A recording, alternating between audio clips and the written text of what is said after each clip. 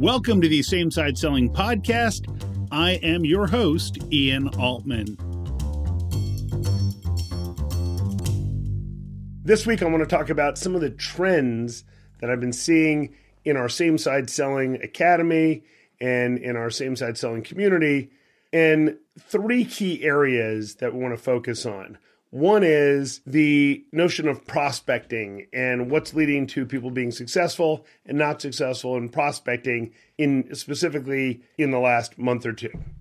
The second one is dealing with pricing pressure and what's been coming up with pricing pressure lately. And the third one is what sets apart the top performers from the rest. So first, let's talk about prospecting. There's a trap that I've seen in common across lines of business, across types of organizations, people selling products and services, which is people have renewed interest in how they can more effectively prospect, which is great. And they're often working in teams to come up with strategies for their prospecting. They come up with a message that they think sounds great. And it does sound great to the seller. The person doing the selling says, wow, this message sounds really great. The trap that people fall into is they don't look at it through the lens of the customer. They don't say, so if you were the recipient, how would you respond to this email? If you were the recipient, would you feel like someone's just trying to sell you something? Or would you feel like someone's trying to see if there's something they can solve for you and seeking a fit? We want to be in that latter situation, not the former. You don't want to be someone who's just out there trying to sell. You want someone who's trying to figure out who can I help the most and do you fit that profile? So make sure that when you come up with messaging for your prospecting, that you're looking at it through the customer's lens, not through your own lens. It was interesting. I was working with a group of our members and someone had drafted something and they said, wow, this is really good. Everyone agreed, yeah, this is really great. We should send it out. And so I turned to one of the people who was in that industry, and they had come out of that industry. And I said, so when you were in that managerial role on the receiving end of this, you just came up with 3 messages. Which of these 3 messages would you have responded to? And they said, none of them. I said, okay, why not? Well, because they all seem like we're just trying to sell something. So now write it for that person. Write it for you when you were in that management role. And they changed the message and sent it out and got dramatically better results from that than they had the other way. The second topic today is pricing pressure.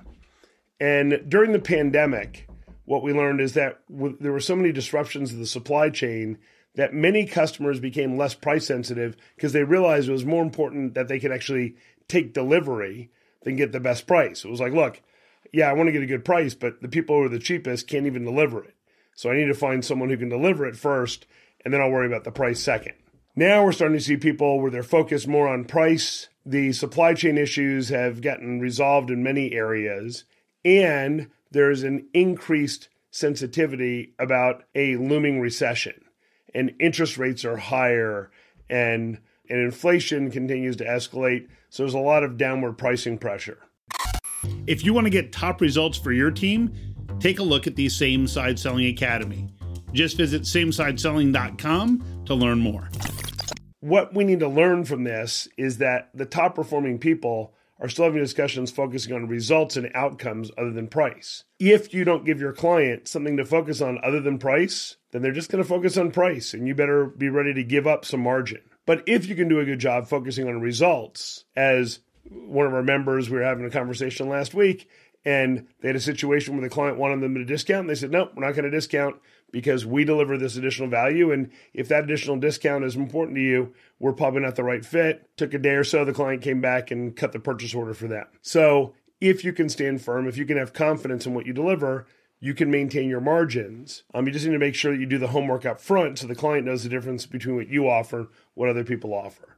You can use some of the tools in same-side selling like the client vision pyramid. And last one is what sets the top performers apart from the rest? And you might think I would say, oh, well, it's just using same-side selling. And there may be some truth to that, but the reality is the top performers, I believe, excel no matter what system they use. And they would say, oh, it's because of same-side selling. What I would say is the top performers take same-side selling or whatever system they use, and it becomes a structured discipline for them. They're intentional about every step they follow in the process. They have a structured methodology for the questions they ask.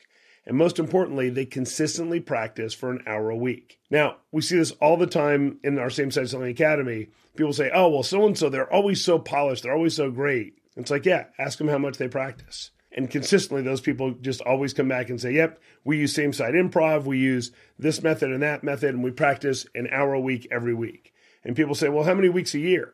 And they usually respond, well, my calendar is 52 weeks. How about yours? Build the discipline and the structure around an intentional process. But if you don't practice it, you're probably not going to be very good at it. But if you combine the structure with practice, that's when you can achieve great results. So remember, on the prospecting, make sure you're showing up as someone who's there to solve, not sell, and that it sounds good through the lens of the customer. There's a lot of pricing pressure people are seeing these days, so make sure that you've got something to focus on other than price, or you're going to be caught in a pricing discussion. And then top performers are the ones that not only have a disciplined process, but they practice on a regular basis. You do those things, you'll have incredible success in your business too. If there are topics you'd like me to address, just drop me a note to ian@ianaltman.com. I'll see you on the next Same Side Selling podcast. So long.